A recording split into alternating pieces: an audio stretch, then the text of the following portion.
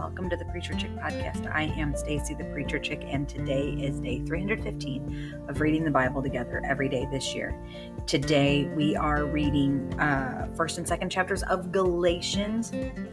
There is a teaching video from the Bible Project that's linked in the show notes. Be sure you watch it. There's a whole lot of historical background that is not completely settled between biblical scholars as far as who Paul was really writing this letter to. Everyone believes and agrees that Paul wrote this letter, but there's some differing opinions on, did he write this letter to an ethnical Galatia, which would have been modern day Turkey, or was he writing to a province, a physical location of Galatia, which would have been in like southern Asia Minor, which is where he did a lot, the majority of his ministry.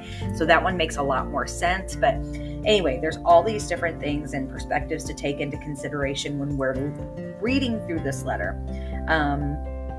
Looking at some commentary, some of the reasons that many believe that he was writing to the province in southern Asia Minor was because he did not specifically reference a couple of things that happened in Jerusalem during his time in ministry.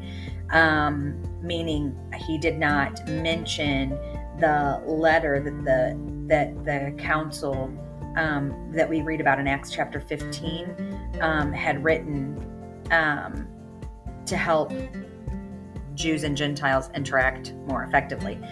Yet, if we look at it as the province, it does seem to address some other things. And so anyway, we believe that Paul is writing to the province. This was probably one of his earliest letters, most likely written in or around like AD 47, 48, 49 kind of thing. And that's a pretty early letter if we're looking at it like that way. We have a lot to learn about in this letter. It's a great one, very practical.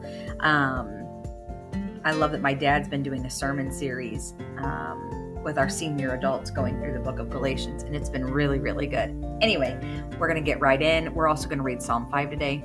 Let's get going.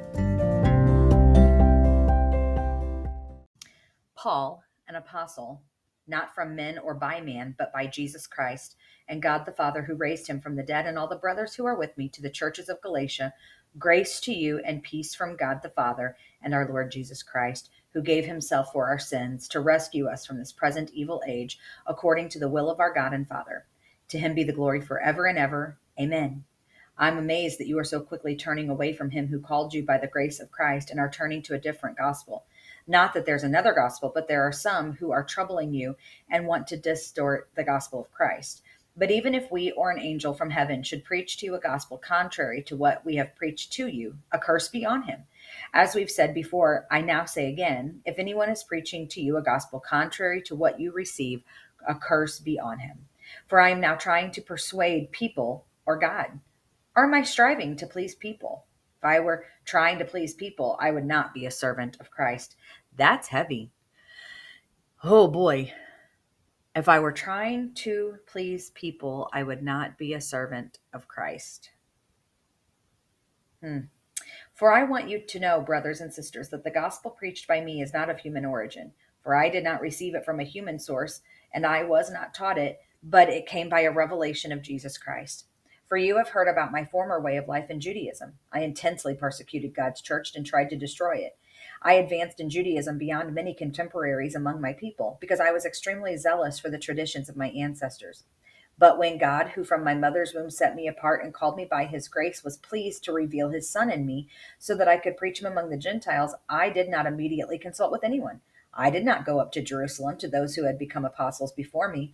Instead, I went to Arabia and came back to Damascus. Then, after 3 years, I did go up to Jerusalem to get to know Cephas, and I stayed with him 15 days. But I didn't see any of the other apostles except James, the Lord's brother. I declare in the sight of God, I am not lying in what I write to you. Afterward, I went to the regions of Syria and Cilicia. I remained personally unknown to the Judean churches that are in Christ. They simply kept hearing, he who formerly persecuted us is now They simply kept hearing, "He who formerly persecuted us now preaches the faith he once tried to destroy." And they glorified God because of me. That's pretty cool. Then, after 14 years, I went up again to Jerusalem with Barnabas, taking Titus along also. I went up according to a revelation and presented them the gospel I preached among the Gentiles, but privately to those recognized as leaders. I wanted to be sure I was not running and had not been running in vain. But not even Titus, who was with me, was compelled to be circumcised, even though he was a Greek.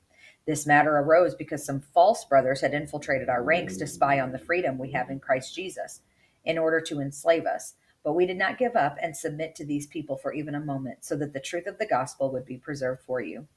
Now, from those recognized as important, what they once were makes no difference to me. God does not show favoritism. They added nothing to me. On the contrary, they saw that I had been entrusted with the gospel for the uncircumcised, just as Peter was for the circumcised.